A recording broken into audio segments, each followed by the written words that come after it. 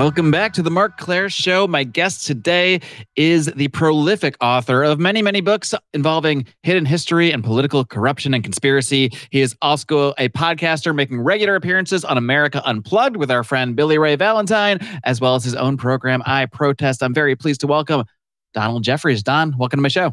Oh, thanks for having me. Pleased to make your acquaintance, Donald. And you've been in this game for a little bit now, writing about these topics. And I really just want to start at the beginning, or your beginning anyway. How did you first get a hint of interest in this idea of uncovering hidden history, political corruption, and conspiracy, and that sort of thing? Well, the JFK assassination is the one that got me started down these rabbit holes. I was a teenager when I volunteered for Mark Lane's Citizens Committee of Inquiry in the mid-'70s. And I never looked back since. You know, when I first started reading the books about it and getting to know Mark Lane a little bit, and he was a hero of mine. He was the most famous critic of the Warren Report. And, getting to go to the archives and hold the alleged rifle and the magic bullet and see the clothes and JFK's clothes and have a private sitting room to view the Zapruder film Frame My Friend Advance. And that was kind of giddy stuff for an 18-year-old. And it just hooked me. And, I just kept reading more and more. And I was always a writer. At that time I was writing songs. I thought I could be a singer-songwriter and poems, and started to mess around with a novel that later was published. But so I knew I was going to write something. I wasn't sure that I would write my own JFK book or anything like that. But so I kept up with this. And then as time went on, especially during the 90s, I mean, that was conspiracy central. There was so much going on during the Clinton years with the body count and Vince Foster and Waco, Oklahoma City, JFK Jr. I mean, all these things I covered in, my first nonfiction book, Hidden History. So I started, being interested in all these things and realizing they had a connecting line. This was like an unending stream of what I call organized corruption, or basically organized crime. So I've never looked back then. So I got to the point where I really don't trust anything. I realized after wanting to be a journalist when I was very young that how bad our state-controlled media is, and it is really indistinguishable from TASS and Pravda at the height of the Soviet Union, because they just regurgitate, the talking points of authorities. And I started realizing that these people don't tell the truth about anything. So later, when Donald Trump would come along and call them a fake news, I mean, it was a perfect description of them. So, I just started cranking out the books when I had my first novel published. And then I still consider myself more of a novelist. But, excuse me, the other two, which I finished, which I think are really good, I just wasn't able to get them published. And I was frustrated, so I just said, I'm going to try nonfiction. So Hidden History, which is still by far my bestseller and been really successful, was just kind of a compendium of all the things, all the books I'd read, all the things I'd studied for decades. And people liked it. And so I started writing more. So I'm up to 8 books now, and there are more to come. There's a couple more. There's going to be one's going to be published before the anniversary of the JFK assassination, another JFK book, and then I'll have one. The next basically installment, the third basic volume of Hidden History, will be out next year. So there's never a lack of anything to write about. I mean, you can look online any day and find just new stories of conspiracies and cover-ups. I mean, it never stops. These people this is what they do. It's a way of doing business for them. It's pretty fascinating that you would be that up close and in person to a conspiracy like the JFK assassination at such a young age. I think a lot of people like me, when we're at that age of 18, we kind of just take in what we hear from our parents, the media, school. We sort of take things at face value. At least I did at that age. It was only later in my life that I started to, get a sniff for some things and become a little more cynical about everything. I'm curious how that was for you, just being at that young age and being directly exposed to what was really an unfolding conspiracy, even at the time, what you might even call one of the first modern conspiracies. I think the term conspiracy theory came out to sort of smear Warren Commission critics, but maybe you could dig a little bit deeper into that, because it's pretty appropriate, because actually last episode I did a whole discussion sort of laying the groundwork for the JFK assassination. So maybe we can sort of dovetail into more of the details from there. Sure. Well, it's, I came from a Catholic family, and I was 7 when JFK was assassinated, and it's one of my first memories watching nonstop coverage on television and even at 7 years old, I was influenced by my father and all the relatives around. I mean, nobody thought Oswald did it.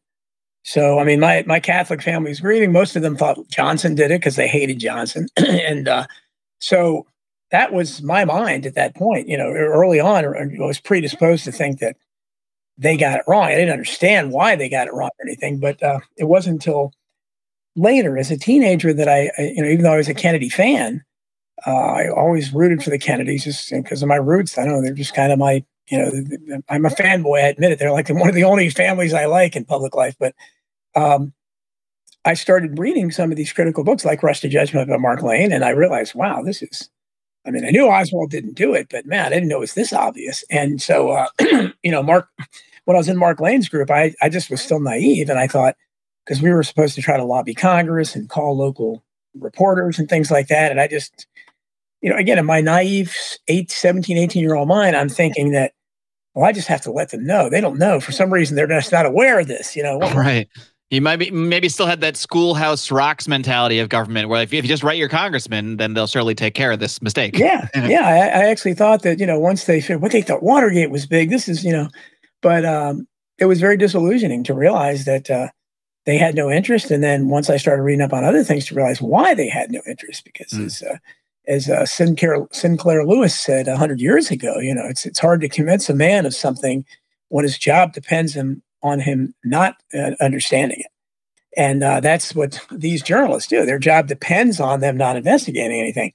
So, and that starts with the JFK assassination. So, but I wouldn't have been able to produce really any of my books or publish any of them. There wouldn't be any reason to write them if we had a free press. Because all I'm doing, the hidden history, it's not really hidden. It's there. You can find it. It's just, it's distorted. It's covered up. It isn't talked about very often. So somebody like me comes along, and I can find an audience for people that say, "Wow, I didn't know that," or "I forgot that," or something. Because it's hiding in plain sight. But if they were doing their job, I don't know what I'd be doing. I'd be writing something else, I guess. But I wouldn't be writing these books because there wouldn't be a need for them. People like me are filling a void that exists to the extent that there are still book readers. If I had done this 50, 60 years ago and gotten these books published then I would probably be pretty wealthy because there were that many more readers. Hidden History, especially based on the sales I have now, it would have sold probably at least 500,000 copies 50, 60 years ago. But unfortunately, we have fewer readers. So we have to. I'm very grateful for the readers that are out there, but as you know, it's just there's just fewer humans reading, unfortunately, nowadays. Yes, it is. It is, especially younger people with the internet. They're all wasting their time on podcasts and then stuff like this. Yeah. So that's why we have to do all these other things. And we can't just depend on books. Why I write on Substack regularly, and I have a paid option there as well because you have to try to make a living as best you can. I'm a full-time writer now.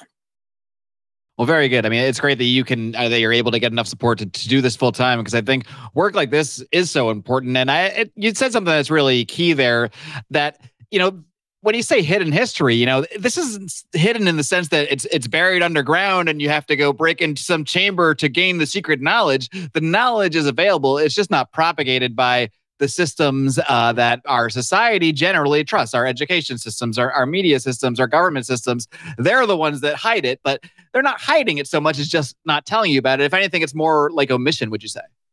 Right. I mean, until now, it's getting harder to write these books, though, because in the beginning, it was very easy because you could find, and I try to find mainstream sources, and you usually can.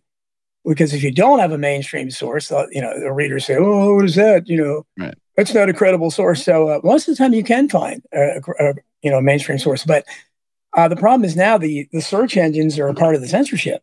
So it's very. I have a couple of researchers that have helped me out a lot.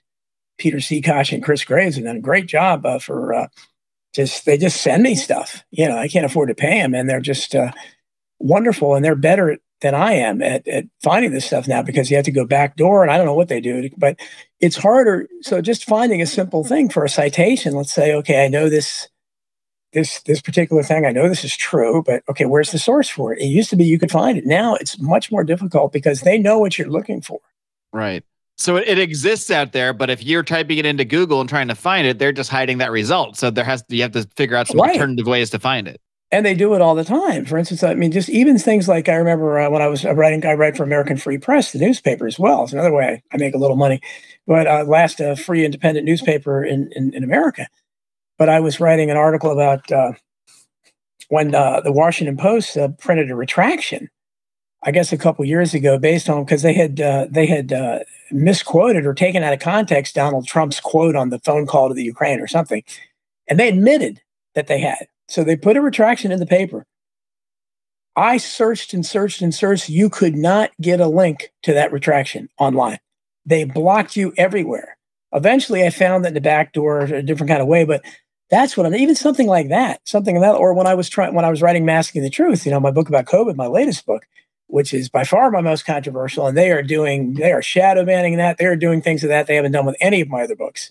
They're playing so many games and blocking it on search engines, and it's they have it listed for $999 on Apple Books. I mean, crazy stuff like that to discourage people from buying it. But I was trying to talk, mention about the Vaccine Immunity Act that was passed in the '80s, which really led to where we are today. And it was Anthony Fauci was instrumental, was right in the middle of that. Well, I was trying to find something touching on that. They block everything online, anything online touching on Fauci and that 1986 act. You can't find it. And it's that's the kind of stuff I'm talking about. They make it really much harder to do the research that used to be pretty, fairly easy to do. But now, it's so it's obviously it can still be done. I'm still getting these books out there, but it just is a little more work involved now, and it shouldn't be that way. But that's the way I think Google just signed some new agreement with the World Health Organization again because they really, really are censoring stuff to do with COVID. But it's discouraging to people that want to produce these things because you have to depend on the search engines, and almost all of them. People have sent me. I've got like a dozen alternative search engines I use. None of them work right. I mean, most of them are better than Google, but all of them use Google's algorithm to one degree or another. And that's the problem is that, they have an algorithm there. They know what you're looking for. If you're looking for something that they don't want you to know, then they'll block it. Maybe we'll just have to go old school one of these days and, go back to searching in libraries and reading the old newspapers with the microfiche. Yeah, and microfiche. Yeah, right. Exactly. Yeah, may have to go back to that. But God, I mean, my heart goes out to the people that the old school researchers that used to have to do that because obviously it would take a lot longer if you had to go to the. And I did that not before because the internet was obviously already here when I started writing, but way back when I remember going and doing research and it wasn't easy because then you had to again you didn't have even any word processing. You had to take longhand notes of things. Right. Couldn't email yourself any. So it was just imagine how those writers were. But that's why I have great respect for writers in the past. They could write all their stuff in longhand. Now we go have word. We have a spell check and all that stuff that makes it a lot easier. They didn't have that back then. So it's in most respects, it's the easiest time by far to be a writer because of the way you can write now on Microsoft Word or whatever and the tools you have there. But on the other hand, they do put a lot of impediments up in when you're writing the kind of stuff I am. I imagine if you're just writing mainstream stuff that, you can find anything you want on Google, but you can't when you're looking at controversial stuff. It wouldn't surprise you if someday they'll be able to live edit your own document. If you're working on you're typing in your house, they're plugged in. Oh, we're just going to remove that line. See if Don notices. Yeah. Well, that's they play. I mean, right now, Twitter and Facebook. I've been shadow banned there and I still am. Somebody just told me the other day, and I posted something last night about going on a show last night, and he said I just got it this afternoon. And some people would get my posts and tweets 3 or 4 days later, after I promoted whatever it was I was promoting. People have told me on Twitter, God, I've had to follow you like 8 times. They just keep unfollowing people automatically on there to hold my numbers down. So it's very frustrating. Thank goodness for Substack, where I write regularly, donaldjeffries.substack.com. I protest is what it's called, just like my show that live streams every Friday on Rockfin and on my YouTube channel from 5 to 7 p.m. Eastern.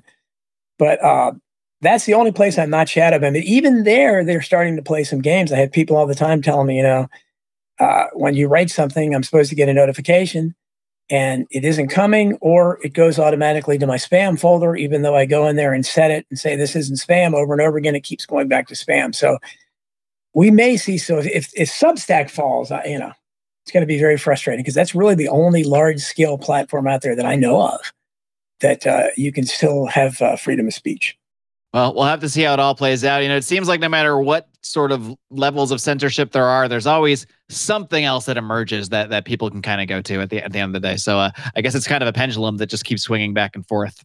Yeah. I do want to head back to the JFK rabbit hole a little bit, and then maybe see where it leads. So, I mean, as someone who's been immersed in that assassination since, like you said, since one of your first memories, since being 7 years old, you said it was obvious that it wasn't Lee Harvey Oswald. It's interesting to hear you say that it was obvious even to like friends and family at that time, because that's interesting to hear, like the public sentiment, at least maybe among Catholics or Kennedy fans. But overall, this time with another book coming out focusing on the subject, what are some of the conclusions you've come to in terms of the specific actors involved and the specific reasons involved in the assassination of JFK? Because there are a lot of people that agree it's not Lee Harvey Oswald, but then from there there's a whole smorgasbord of ideas of what really went down. Well, I've never, I tell people all the time when they say who killed JFK, and I say, well, begin with the fact that it wasn't Lee Harvey Oswald. So whatever else there, and they really didn't investigate anything. Do you think he had any involvement at all, or do you think he was completely set up as this connected? Because I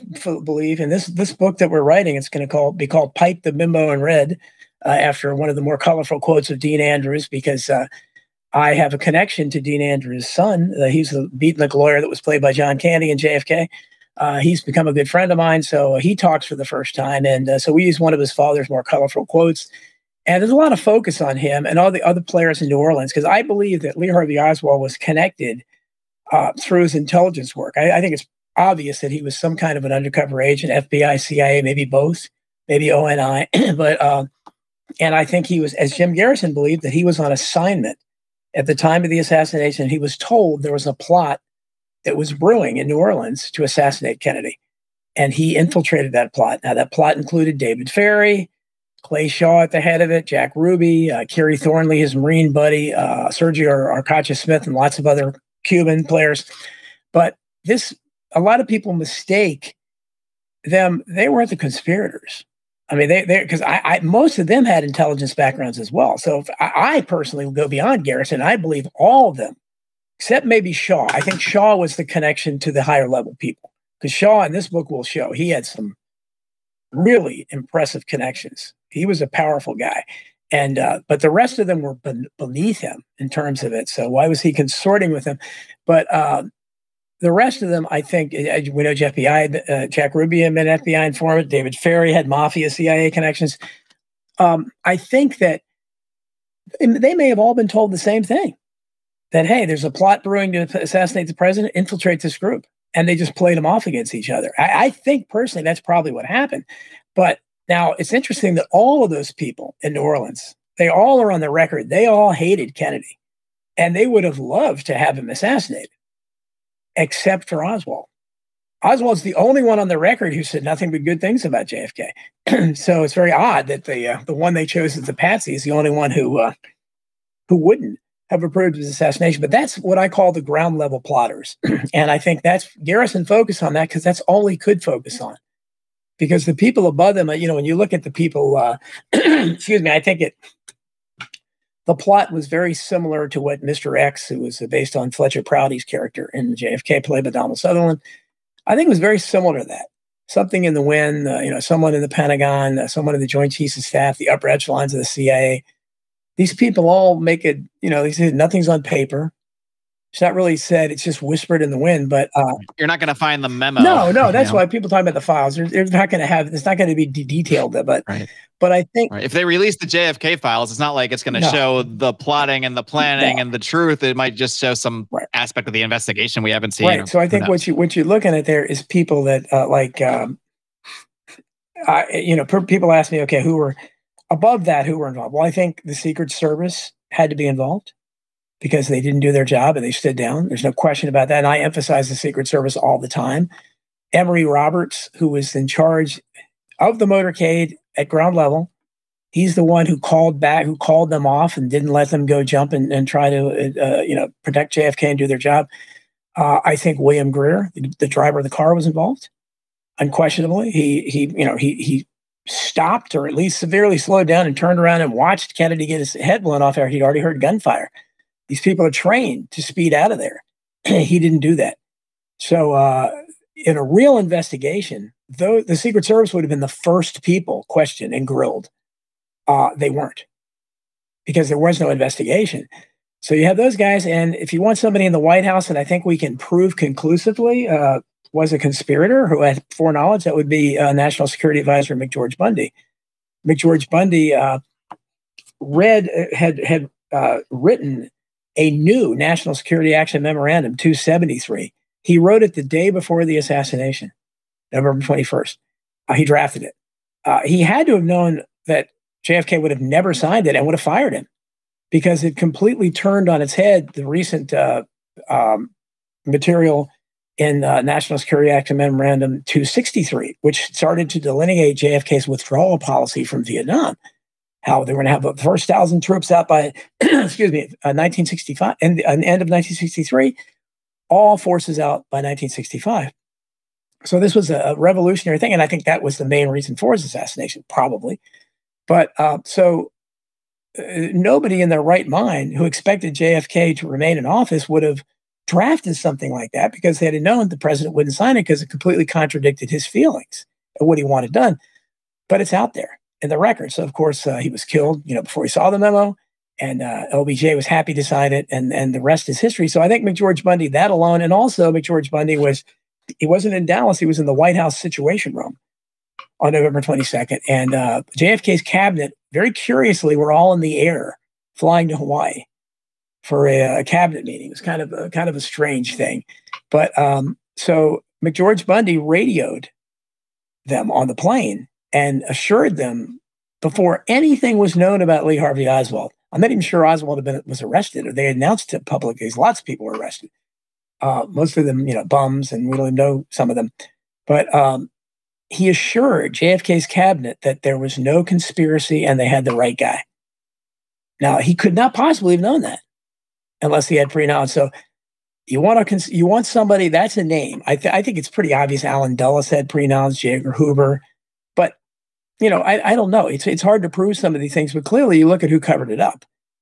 And, the FBI led by Hoover did, and the Secret Service was still destroying evidence and not turning it over in the 1990s, when the Assassination Records and Review Board tried to get some evidence. They destroyed evidence then. So they were still covering up. So the Secret Service, at some level, was involved as well. So, I mean, those I believe were the people, and I think you have people, some generals in the Pentagon that certainly wanted JFK killed, so would have been involved, and other people high up in the CIA would have as well. So I think it's, it's pretty obvious that this was not any kind of a low-level conspiracy, but even many so-called conspiracy theorists like to say, well, it was some rogue elements of the CIA. No, rogue elements of the CIA can't continue to have every mainstream journalist still cover up 60 years later. For 60 years, right? That's powerful forces. So this was a huge conspiracy. And I'm never going to back off of that. This was a huge conspiracy involving very powerful forces. But first of all, you have to admit that they obviously the official version is complete disinformation. That's where I start. Is that whatever else the investigation? There was no investigation, but what little they did inadvertently proved that Lee Harvey Oswald didn't do it. Whoever did. There seem to be certain hallmarks with a lot of these public events where there's confusion in the beginning and the chaos of the event, but then shortly thereafter, all of the officials seem to have the exact conclusion. They've got the one guy. Any reports of another guy, whether we're talking about Timothy McVeigh, it doesn't really matter. This is you can see the same story sort of play out over and over. We have the certainty of the story, and then anything that derives from that story is your conspiracy. You're in conspiracy land. You're a wild conspiracy theorist. It doesn't matter what kind of evidence comes out. It doesn't matter anything. It's just that first story seems to be the one it's the official one. I guess that's what we call the official story. Right, and that's what much of my work is. And when I do these, I show whether it's Whether it's Vince Foster, for instance, that's a perfect example. The first there's a Secret Service memo in the Vince Foster case where the Secret Service details finding Vince Foster's body in his car. Now that contradicts everything about the so-called crime scene because he supposedly was found on the ground at Fort Marcy Park. So that's an early story. Now, how does the Secret Service make a mistake like that? Impossible. Obviously, they can't. So in JFK assassination, you have reports of other guns found, other kinds of guns, and you have the two deputies that found the rifle on the sixth floor, Eugene Boone and Seymour Weitzman. Seymour Weitzman later ended up in a mental institution because he literally went crazy after it because he couldn't deal with the fact it was a huge conspiracy. He was living a lie. But both of them independently signed sworn affidavits that the gun they found was a German Mauser. Now, of course, we're told it was an Italian Mannlicher Carcano. And as Mark Lane said, when he testified before the Warren Commission, he asked that the rifle be brought out. And he said, gentlemen, I'm no expert on weapons, but I can tell this isn't a German weapon very easily because right on the barrel is stamped Made Italy. So, you don't make those kinds of mistakes. And that's the kind of thing. And so I've always said that if they had brought Oswald to trial, now, if they had brought him to trial, it would have been not that much different from our corrupt courts today, where he wouldn't have been in an honest courtroom. So this wouldn't have mattered. But if the rule of law prevailed, the first thing a good defense attorney would have done would have moved that the alleged murder weapon not be allowed to be admitted in the record. He'd say, Your Honor, there's no chain of possession for this. We have two sworn affidavits that the weapon found on the sixth floor was an entirely different weapon, a German Mauser. Where is the chain of possession for this Italian Mannlicher Carcano? It doesn't exist. There's no chain of possession for it. So you can't just, supposedly, if the law works the way it's supposed to, you can't bring something like a murder weapon into the record without there being a trail.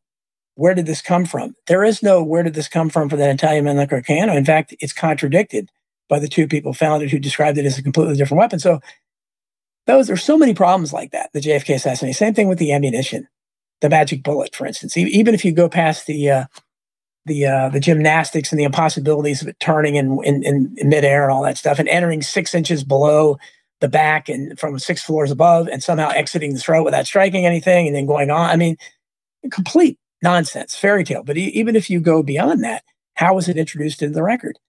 I've had a lot of this in my writing. I'll have more in the next hidden history volume next year. But we're not even sure the guy who's been attributed to finding it actually found it. He didn't know where he found it. He gave it to his boss who kept trying to interest the FBI and the Secret Service there in the book. Nobody had any interest in it. I mean, read my book, Hidden History. It went through so many hands who didn't initial it. Again, chain of possession becomes impossible. It got back to D.C. It was carried back to D.C. in the coat pocket of Richard Johnson, Secret Service agent Richard Johnson, who later, when Vince Palermo, a very good researcher on the Secret Service, when he interviewed him decades later and asked him about that, Richard Johnson didn't remember taking the bullet back. Now, just think of this. This is the highlight. It's got to be the highlight of a Secret Service agent's career. I transported one of the bullets used in the assassination. He didn't. Right. It's a story you would probably tell over and over for the rest of your life. He didn't remember it. So that's what we're looking at. The chain of possession here is absurd. They did not. So for the JFK assassination, literally there was no evidence against Lee Harvey Oswald because all of it was tainted like that. None of it came would come into the courtroom naturally. So a real attorney would have had it all thrown out because there's no chain of possession for it. But I know it wouldn't have worked like that because the law is corrupt, and obviously, and it was corrupt then, and so he probably would have been railroaded like Timothy McVeigh, who you mentioned was later, or James O. Ray, or somebody like that, the Boston bomber, people like that. All these people got show trials where they got no representation at all, where there were huge questions involved in all those cases. But again, the attorneys that represent them typically are either public defenders or they're people who are hired because of their ability to go along with the narrative and not actually attempt to defend them. One criticism that you often hear when discussing, I guess, what you'd call like high level conspiracies like this is people will say, there's just no way that many people could be involved, the number of people it would take to cover up all these little Yeah. things could be involved, and also, and that none of them, after all this time, after these 60 years, would be speaking out or would have said something on their deathbed or whatever it may be. What's your response to that criticism? That look, Yeah. I get what you're saying. It might not even be a criticism about any of the facts. It might just be more of a, I can't wrap my head around this. But what do you believe? How do you believe this kind of thing gets pulled off? I guess is the question. Yeah, well, people regurgitate that all the time, and that's the "someone would have talked" line. I hear it all the time, and my point is, well, Yeah. lots of people have talked. Lots of people have talked. In the JFK assassination alone, unbelievable. There was a huge body count. Tons of people that talked died unnaturally. I mean, it happened repeatedly. Dorothy Kilgallen, a very famous reporter, was obviously murdered. I mean, she was a television star on What's My Line, and she was writing a book. The only mainstream reporter that was writing a book about the JFK assassination. She broke a lot of the early material that Mark Lane and people like that used in her column. So it would have been a bombshell book because of her name. She died very mysteriously, obviously murdered. So there are lots of people like that who were talking in this case and others. And you go go through the decades. Look, people like the DC. Maybe another case of where it's all hidden by an omission. Like there are people out there saying things, but they're not getting the New York Times headline. Because the media is involved in covering it up. So they don't care what they're saying. They're not looking for a story. They're trained not to investigate anything. So there are lots of people who talk. And again, people can read my books and look at the number of unnatural deaths that happen. These guys, look at the decades later in the early 2000s, the DC madam, Deborah Jean Palfrey, who had supposedly had a black book filled with all these powerful names that were coming to her brothel. And first of all, one of her girls was found hung, and hanged. And so she goes on Alex Jones' big show, and she comes on there and says, "Look, I want to say right now, I am not suicidal. I am not going to kill myself. If that happens, I didn't do it." So what happens? She kills herself. So she talked. The media wasn't interested other than Alex Jones. And that's what happened. I mean, I have people on my show, my little show, I Protest, that are talking all the time. They're exposing whatever level of corruption they're involved with. Municipal corruption sometimes, Child Protective Services. I do a lot of shows on that. And people try to say, how do they have anywhere else to go? They can't go on any national television talk show. Tucker Carlson was the closest they came to that, and he's off the air now. Where some of them, if they weren't too controversial, could go there. But someone would talk, and a lot of that is used for. I haven't written, for instance, about the Apollo moon flight, but I don't think we went. I think I completely buy into that. I think it's if people doubt that, read the late great Dave McGowan's "Wagging the Moondoggie," still online. I mean, that's another one where you hear that similar criticism of there's no way this many people could be involved. Well, that's what I was going to say, that in something like that, you don't need that many people because you have a very few people that probably knew. The vast majority of people that you see working the computers and all that stuff, they were doing what they thought was their job. They think it's really going on because they're not at high enough levels to know. So, I mean, this happens. It doesn't mean they're not part of the conspiracy. And hardly anyone is the one designing the thing. Most people are doing a part, a little part here, a little job here. So it's very easy to have them do a task, complete the task truly, and say, "Thank you very much for your part in this task. You did well." And then they see the thing on TV and they say, "Well, yeah, I did that little part right there." Exactly. And so it's they can play them off against one another. But yeah, someone would have thought that is their typical line. You can't keep a secret in Washington. Well, yeah.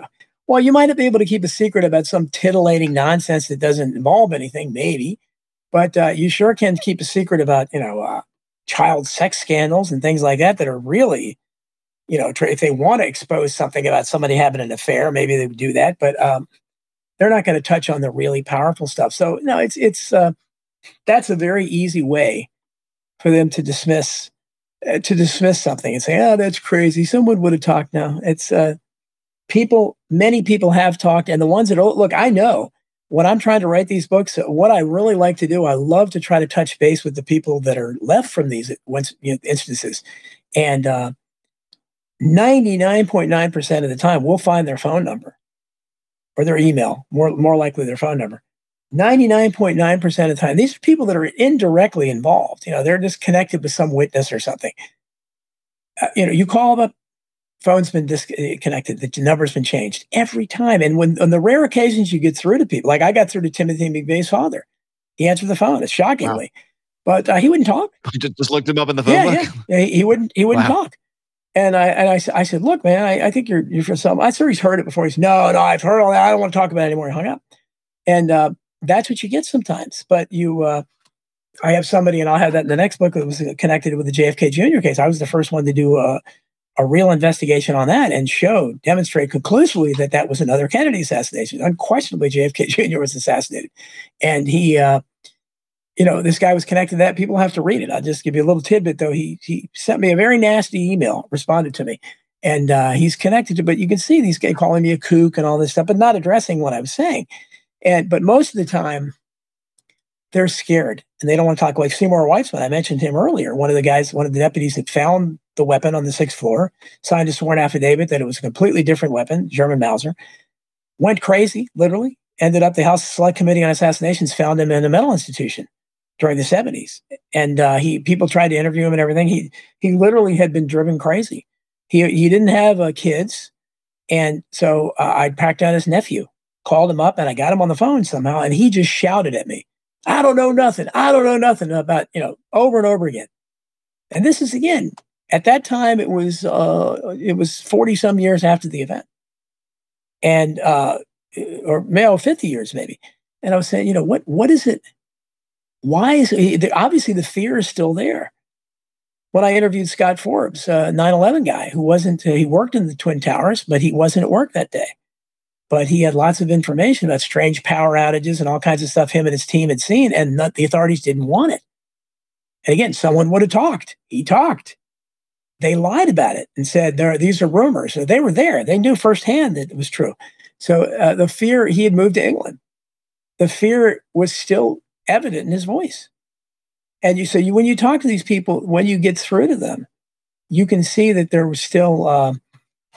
that they're still scared when they talk, but most of the time they just change their number. They don't answer the phone. Like Timothy McVeigh's father, they just, say, no, I'm not going to talk. And so, again, do you think some of these people were directly threatened in some way, or they just have a general, I know that there's bad news around this and I don't want to get involved? Well, we do know that tons of people have reported being threatened. JFK assassination, all these other instances as well. And again, I document these things in my book. People that said they got threatening phone calls, said the FBI threatened them, said the police threatened them. Anonymous phone, back when, you really can't do anonymous phone calls now, but back then they could. Right. And, it'd be best if you keep your mouth shut. Tons of people, especially the JFK assassination. So as I pointed out, who was doing that? If there was no conspiracy, who was making the threats? Lee Harvey Oswald's extended family? I mean, obviously it makes no sense. And who's making the threats in all these cases? What makes after Jerry Parks, who was the head, and I'm going all over the place, but these things are all connected. Jerry Parks was the head of Governor Bill Clinton in Arkansas's security detail. And when Vince Foster was found dead, he told his whole family, he became, hysterical. And he told his whole family, I'm a dead man. I'm next. And he was. He was shot when he was out riding his car, shot by unknown assailants in his car. So again, how did he know that? And how many people are just driving around that aren't members of the Bloods or Crips or gang members are just shot like that? So these things happen all the time. I became friends with Linda Ives, who was the mother of one of the boys on the tracks, Kevin Ives, one of the probably most famous members of the Clinton body count. 2 teenage boys that just happened to be in the wrong place at the wrong time on a summer night and were killed because they witnessed a drug drop that was connected to Clinton. And the Linda sent me an email, and I put it in Hidden History, that had this incredibly long list of all their friends that had been killed too. I mean, a whole score of young people that had been murdered because of this. Friends of those 2 kids. Yes. Yeah. Wow. So again, these are, wow. They didn't get to talk. So these things are, it's obvious. Yeah, I mean, you can point to 8 dead kids and say, no, none of them said anything, Yeah, that's right. That's right. Or maybe they didn't, that's why. But I mean, so it's very convenient for them to be able to say no and want to talk. But believe me, they're people that talk, definitely. And so that's not an argument, but that's the only argument they do have, because they can't argue on the evidence. For instance, if you're talking, if you're talking Vince Foster, then, if you say, okay, how do you explain the Secret Service memo that his body was found in the car? How do you make a mistake like that? There is no answer for that. So they'll just start, someone would have talked, or you're a conspiracy theorist. So, okay, that's not an answer. It's like calling someone a racist or a white supremacist. That's basically what it is. It's the conspiracy version of that, right? Yeah, you're just a racist. Like, what?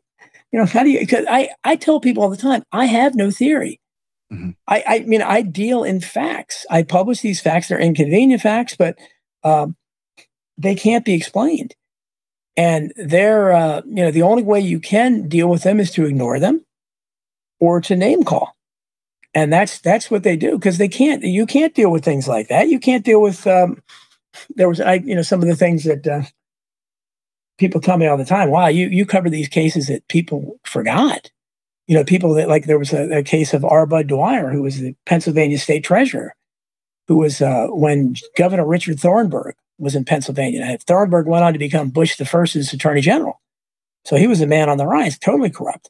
And this guy shot himself, noticeably, blew his head off at a public press conference. So that made, a big firestorm back in 86, 87, whatever it was. And the lurid detail, but every single outlet described it the same way. After reading a long, rambling note, that's how they invariably described it. He blew his head off. They don't say what's in the note. No. And the Spotlight, I write for the American Free Press now, which was what the Spotlight was before they were driven into bankruptcy by the Anti-Defamation League. But they were the only ones who covered it before the internet. They interviewed his wife, his widow, and they published the long, rambling note. The long, rambling note was a detailed indictment of Thornburg and his corruption, and how he was targeting him, and this was the only way out, which is stupid. He shouldn't have done what he did, but he thought naively that by doing it, the press that was assembled there would do something about it. Well, no, the press didn't do anything. They didn't report. It was a long, rambling note. So there's no innocent explanation for that. There's no theory in that. That just tells you that the press, the entire press corps, is like TASS and Pravda were in the Soviet Union. They are not allowed, even if they wanted to report news. Because what could be a bigger story than that? The state treasurer, blasts the governor for this incredible corruption and then shoots himself. And you don't mention that he talked about the governor? They literally didn't even mention Thornburg's name. Mm-hmm. Wow. So this is the problem you have. Or another one that's very similar, that Bo Greitz, who was the guy they based the character of Rambo on in the Rambo movies. He came back. He was always trying to get POWs, another scandal, that we left behind. But he held a press conference again where he named, he had General Kun Sa, who was the international heroin drug of the Golden Triangle, heroin dealers. And he wanted to announce that General Kun Sa had fingered a particular person in the Reagan administration, Richard Armitage, who was the Assistant Secretary of Defense, as the guy involved in the heroin ring. Now, could anything be more, explosive than that? Again, everyone in the press conference, the Spotlight, were the only ones that reported what Greitz said. Again, there's no innocent explanation. There's no theory. They are TASS and Pravda. So that's why I'm able to write these books, because they did things like that over and over again. Well, and that might be another criticism you hear. I hear stuff like this a lot. Well, okay, if there's these guys out there exposing the truth, whether it's you or other authors or whoever it may be, how come you guys are safe? People might say, how come they aren't targeting you? Or maybe they have. I don't know. But yeah, well, what do you say to that? I get that too. And I said, look, I'd hate to think that the only way that I can have any credibility is to be murdered. Because that's basically what you get that more in the alternative like, you're alive, world, so this can't be true until you're dead. Yes, then we'll believe you. Yeah, well, you get that more in the alternative world. Yeah. Fellow people say, well, he's a Fed because he's right. Yeah, they would have knocked you off. So I don't know what to tell you, but at some point you can't knock everybody off who's theorizing about JFK, for example. Right, exactly, and it just it doesn't. All we can do is analyze the people that they did knock off, why they knocked who they knocked off. I don't know, but I'm not changing my tune for anything. I don't cater my argument. I just report the facts, and I don't theorize. I don't, like I said, even JFK. I don't say I can certainly can't name the gunman. But I gave you a few names because I feel comfortable knowing that. But beyond that, it's And does the gunman himself really matter in the grand scheme? Because right, whoever the actual gunman or gunman or whoever, whatever right, may gunwoman, who knows, whoever they were, that's not who planned this. That's not who, they're a foot soldier of some kind. exactly, and that's it. It really isn't. But same thing with with JFK Jr. I mean, there's no question. I think he was killed by the same people that killed his father and his uncle. Yeah, I'd like to dig into But that one more because that's one I remember in the 90s. I want to say it was 99, yeah, 99. yeah. Okay, yeah, I remember it, but that was before that's one I've never really dug into. It's one I've kind of assumed had some shenanigans around it, but I don't know much about it. Well, no one did before me, and it's a few others have since then. But I'll have a lot more of it on it in the next installment of Hidden History. But I mean, I talked to somebody I talked to his high school girlfriend and somebody in his adult inner circle that strongly said, I have to remain anonymous. Again, the fear is there all the time. But I have other sources as well, said that behind the scenes, JFK Jr., alone among the Kennedy family members, was obsessed with his father's assassination. He was reading the same books I was. He knew all about it. He knew it was a conspiracy, and he was biding his time. He was only 39 when he died, 38, and he was getting ready to enter politics. And Wayne Madsen, who's another journalist, told me that he had been called in for an interview with JFK Jr., which would have been a couple days after he died, for a job at George Magazine, and his assignment was going to be the JFK assassination. So imagine how explosive that would have been.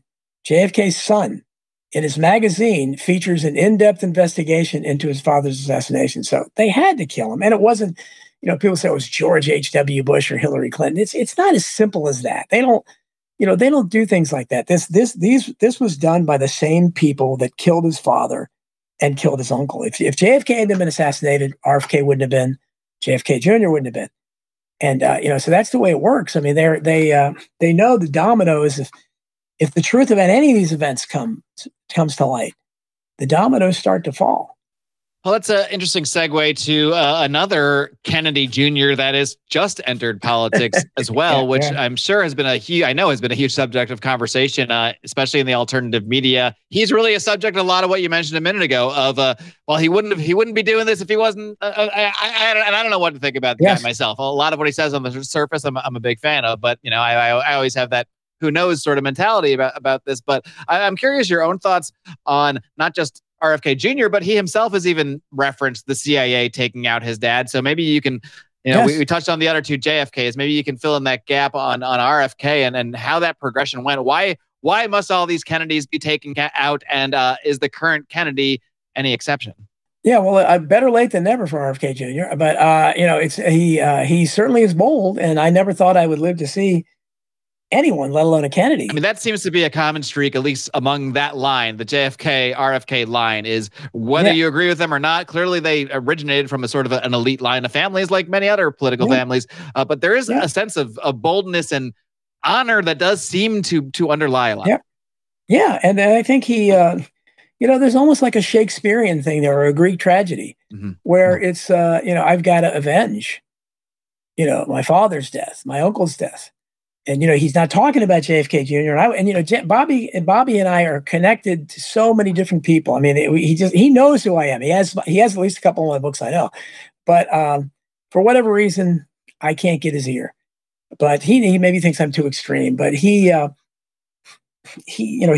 good friends with Dr. Sherry Tenpenny, who wrote the foreword to my book Masking the Truth, my recent book about COVID.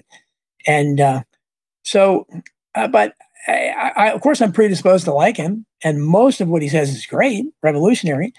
I'm troubled by his comments on Israel recently, especially where he's really, really. That seemed like a big an advisor pulled him aside and said, "Hey, you got to make this one up, all right? If you're going to do this." It's really overkill. He's way too excessive with it. It just looks ridiculous. I don't know why he's doing it, but that bothers me a little bit. But not enough to negate all the other great stuff about him. I mean, just the fact that he's telling the truth about the vaccines, he's talking about the medical industrial complex, he's talking about our terrible foreign policy, and he's saying that the government killed JFK and RFK. I mean, you can't ask for too much more than that. Right. So and he wants the border closed too. So he at this point, he obviously has my support to whatever degree it is. But these presidents are selected, not elected. I can't imagine they would select RFK Jr. I don't think they seem to have stopped assassinating people, and people don't realize that the last assassination of a major political leader attempt was Reagan. Yeah. Wow. In 1981. So that's a long time ago, and so they really have kind of changed course. I mean, otherwise, if they were still doing it, they would have killed Pat Buchanan or Ron Paul. Or do you think it's more that now they get far enough ahead of it on the front end? They're like, we're going to be a lot more locked down on who we let even get into these positions in the first place. So we don't have to do the whole messy assassination. Now we got to kill 100 people and kind of stuff. Well, yeah, I think so. I think to some degree, but I think definitely. But they have other ways of doing it. And with Bobby, I don't know. I mean, I hope he's not compromised. The Israel thing troubles me. But beyond that, he's got a lot of great points, and he's connected to a lot of good people. Dennis Kucinich was a very courageous congressman, and that's his campaign manager. So I don't know what to think. I mean, I hope he has a chance, but I don't think he does, because I don't think they count the votes. But at the very least, he makes the campaign much more interesting. So I'm watching, like everybody else. I don't know where the script is going to take us, but at least for now, I find it compelling. What do you think of Donald Trump in the context of what you said a minute ago, presidents being elected and not selected? Because it does seem in the case of Trump, one of two scenarios. They don't do assassinations anymore, so they're just doing everything else that they can do, or this is all part of the show of what Trump is being portrayed as. And I'm just curious your sort of thoughts on that. Well, people can look on my Substack and see I've written and talked so much about what I call the Trumpenstein project. I call him Trumpenstein. And I believe he was created to tap into that innate populism out there. And I believe he was, they gave him all this radical campaign rhetoric, which sounded great to me. And no one had ever talked like that before. Then he had 4 years as president where he did nothing except tweet. He didn't do anything about immigration. He didn't do anything about bringing the troops home, infrastructure, all the stuff he promised. So he had 4 years already. He named nothing but swamp creatures to his cabinet, almost all never Trumpers. There were even people that supported him there. It was a joke, and I can only look at it as being scripted, and he's still playing this game. And he's effectively being indicted over and over again for nothing, for crazy stuff. And nothing's going to happen to him. But symbolically, they're indicting us. They're indicting dissent. And that's what's happening. With Alex Jones and him both, they're prosecuting the people. Should they ever decide to actually question this corruption, we'll prosecute you. And I think that's what they're doing to Trump. And there's no other explanation for it. I mean, it's like, was it 30-some more indictments the other day? I mean, it's absolutely ridiculous. And virtually every one of the charges is a joke. But because of Trumpenstein was designed to, with a incredibly divisive personality, to divide the country, and that he's done.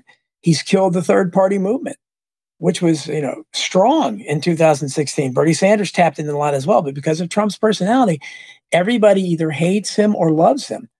So nobody is going to go for a third party candidate because they're fearful it'll either elect Trump or not elect him. Right. I mean, it used to be the pretty standard, oh my God, biggest election of our lifetime. We don't want the Republican, the Democrat, but now it's kind of on a higher level than that. It's like, oh my God, we must have Trump or we must not have Trump. And it's very hard to find something in between that, or even have an actual political discussion that isn't surrounding Trump. Yeah. I mean, basically I've said, that millions of people hate him for things he never did. And millions of people love him for things he never did. Right. And that's where we stand. Trey, I think he's an actor. He's a giant orange actor. So you think he's a willing participant in this whole show, all the indictments, which is maybe why he's cool as a cucumber during all this? Well, I'll give you an example. When I said that the last chance he had to prove there was an ounce of sincerity in him was when the first indictment in New York for the ludicrous rape case where the woman can't even remember the year it took place, and somehow they're indicting him on it. But again, would have laughed at any honest courtroom.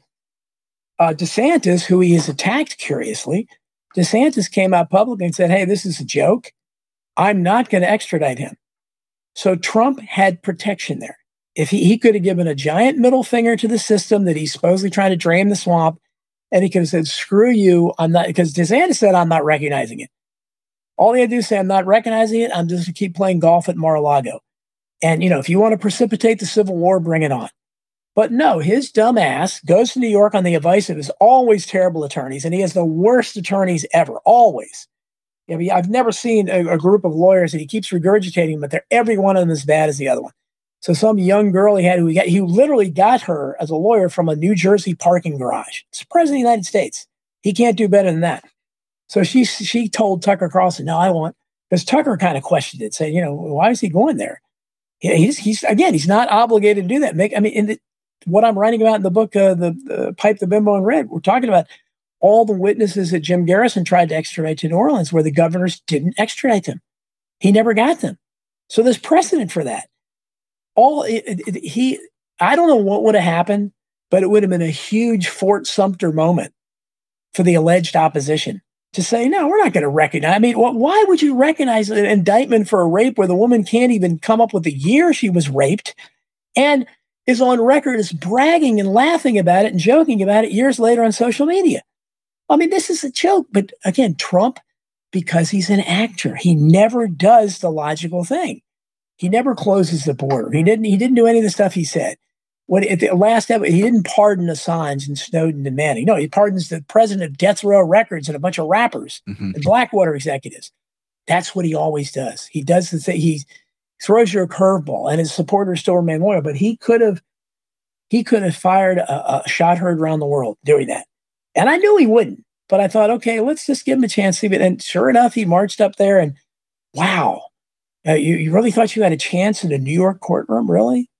And so it's terrible because he's the person that still epitomizes the opposition.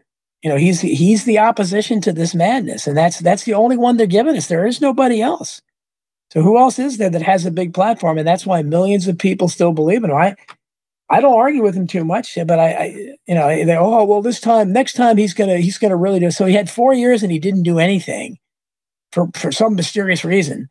But next time you think he's really going to do it. Come on, it's just ridiculous. The entire premise is so. I think we need to start local and try to work up because I don't think there are any answers in the national political arena unless RFK Jr. somehow. But I don't think they'll allow that either. Well, Don, it'll certainly be interesting to see how all this plays out because I think if there ever was any legitimacy to Trump, as you mentioned, we can probably list 50 things he would have done if there was an ounce of sincerity. Intervening with the January 6th people, saying something, for example, anything like that. Right. There's a whole hours of podcasting we could do about it. So it'll be interesting to see how it all plays out because if his purpose is to suck away the energy, well. Mission accomplished because even with the mainstream media, 8 years ago in 2016, they made the election all about Trump then. And the leaked sort of reason for that was, well, he was the Pied Piper candidate. The Clintons sort of promoted him along with CNN because they felt he would be the easiest candidate to beat. He's a joke. So we'll promote him for that purpose. And then that got out of hand. That's kind of the storyline. I don't know how much of that is true, but that's like what the leaked documents and that sort of thing indicated. But if they're doing this again, because every time you see a conversation, a political debate, when they're interviewing Republican candidates, the only thing they do is ask them about Trump. It's the only thing they do. So they're clearly trying to make him the focus of it, which is why he was the candidate the first time. So they're clearly trying to put him back there, even while all these indictments are coming. Yep. That's right. Which I couldn't agree more. Certainly speaks to your theory, the Trumpenstein theory, for sure.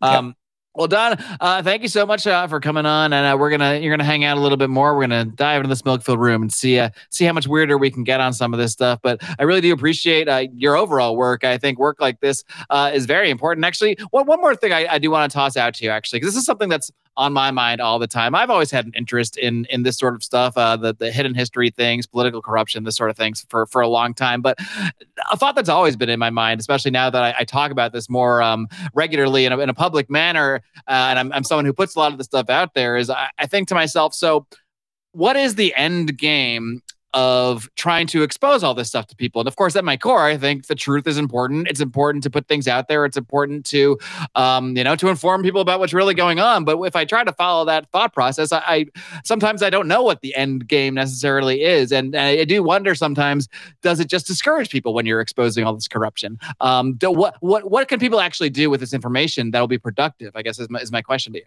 Well, yeah, people ask me that all the time, and I don't know. I mean, Winston Smith in 1984 was still my favorite book of all time, and it's great to be reading it now because we're living through a lot of it, and beyond that, we're in Orwellian times, and all it's missing are the Big Brother posters.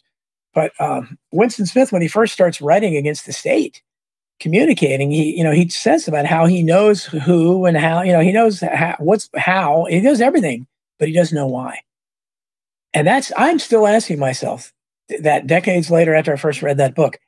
I don't know why. I don't know why they do the things they do because they have absolute power. The absolute power. They had the people trained and conditioned. Look what we just came off with 2 years of COVID, where they had them. They got them. They took over the entire world without a single shot being fired. Well, that's a great example of how do you get so many people in on it? How many people you got the whole world on it, and not that long ago? So Well, yeah, I'm saying that's so. I don't, I don't know if there were any naysayers, but certainly, if there were, they didn't, I don't know who they were because everybody instituted these absurd lockdowns. Everybody put these ridiculous masks on. Everybody did the 6 feet separation. I mean, insanity, total insanity, and that was the most disillusioning thing for me.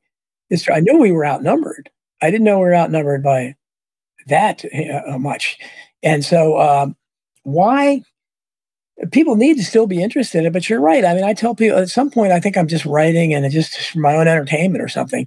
It's cathartic to write it out because obviously I already know all this stuff. How many more times can I say how bad things are and how corrupt they are and prove another instance right. of a cover up or whatever, a conspiracy? But people seem to enjoy it. It reinforces it. And I think at some point you hope that you're going to reach a person here or there who didn't know about it, or maybe Right. somehow you can wake up. It's hard to do. It's probably easy to forget being someone like you or I, me on the interest end, you on the research end, that at some point you almost forget that a lot of people don't know anything about this stuff. You take so much of it for granted and you never know what's going to be. Your book might be that one that they stumble upon. My podcast episode might be the one thing that someone stumbles upon that sends them down Right. a journey of some kind. Right. That's the hope. That's the hope, is to get a normie. And it's not easy to do because they're conditioned not to think, but that's the only hope we have. Because I've said nothing's ever going to change until there are more us than more them. There has to be more people awake than more people asleep. And right now, there are a lot more people asleep. And if COVID didn't wake them up, I don't know what will. But most of my friends and I think that we have to try to do something like start local and try to see if we can get something going honestly at the bottom tiers of government. I don't know if that's possible because we're not very successful with the school boards. I thought maybe we could really overturn some of the madness on the school boards, but I don't know how successful that's been so far. But if we can't do it at that level, then I don't know what we can do. We can, a couple of my friends want to just start, local communities and with local, commerce and bartering and all that stuff. And that may be the way we have to, especially if they go to digitalized currency, which they're probably going to do. So if they do that, that's going to effectively, cut into all of our wealth that people are doing because we're not going to have access to our money because our social credit score is going to be so low because we can't stop stop these thoughts of ours. Don, this podcast ain't going to help our future social credit score. I'll tell you that. But no, everything I'm on just lowers my social credit score. Well, Don, thank you so much for coming on the show. I really appreciate it. Really appreciate your work. Feel free, before we hop on over to the smoke-filled room for premium subscribers, feel free to let everybody know all the best ways they can find your work. Well, the best way is on Substack, because the only place I'm not shadow banned. My website is donaldjeffries.media, but if you go to Substack, donaldjeffries.substack.com, it's I Protest. You can subscribe to me there and support me that way. There's a pay option, but I'm a populist, so there's no paywall. You get everything for free too. If you want to help, that's great. Lots of people do. My book, Masking the Truth, How COVID-19 Destroyed Civil Liberties and Shut Down the World, forward by Dr. Sherry Tenpenny, is facing obstacles everywhere. They are doing everything they can to stop that book from getting out there. People are getting it, but we need more people to spread the word. So suggest that to your libraries. The libraries are putting up a huge wall. They don't want to put it in there, but if you, again, overwhelm the algorithm, if they get enough requests, they will. A couple already have. So those are the best ways that people can. Can you just can I just show up at a library with a bunch of Don Jeffries books and donate them and say, hey, put these in your library? Or is there more of a bureaucracy than that? Well, sure, you can do that, but every library has an online website, and you can just go and suggest a book. And if enough people suggest, my book or my books, it's happened. They'll eventually they'll get overwhelmed by the numbers, and they will look past what the subject matter is. Say, okay, there's demand here most of the time. All right. So keep in mind most librarians are woke, so they're going to be predisposed not to like this. But I have hundreds of libraries that have stocked my other books, so I think it can be All done. right. Well, Here. if we can't take over the school boards, maybe we can at least flood the libraries with Don Jeffrey books. If nothing else. Exactly. Thank you so much, Donald. Really appreciate you coming on my show. Thank you.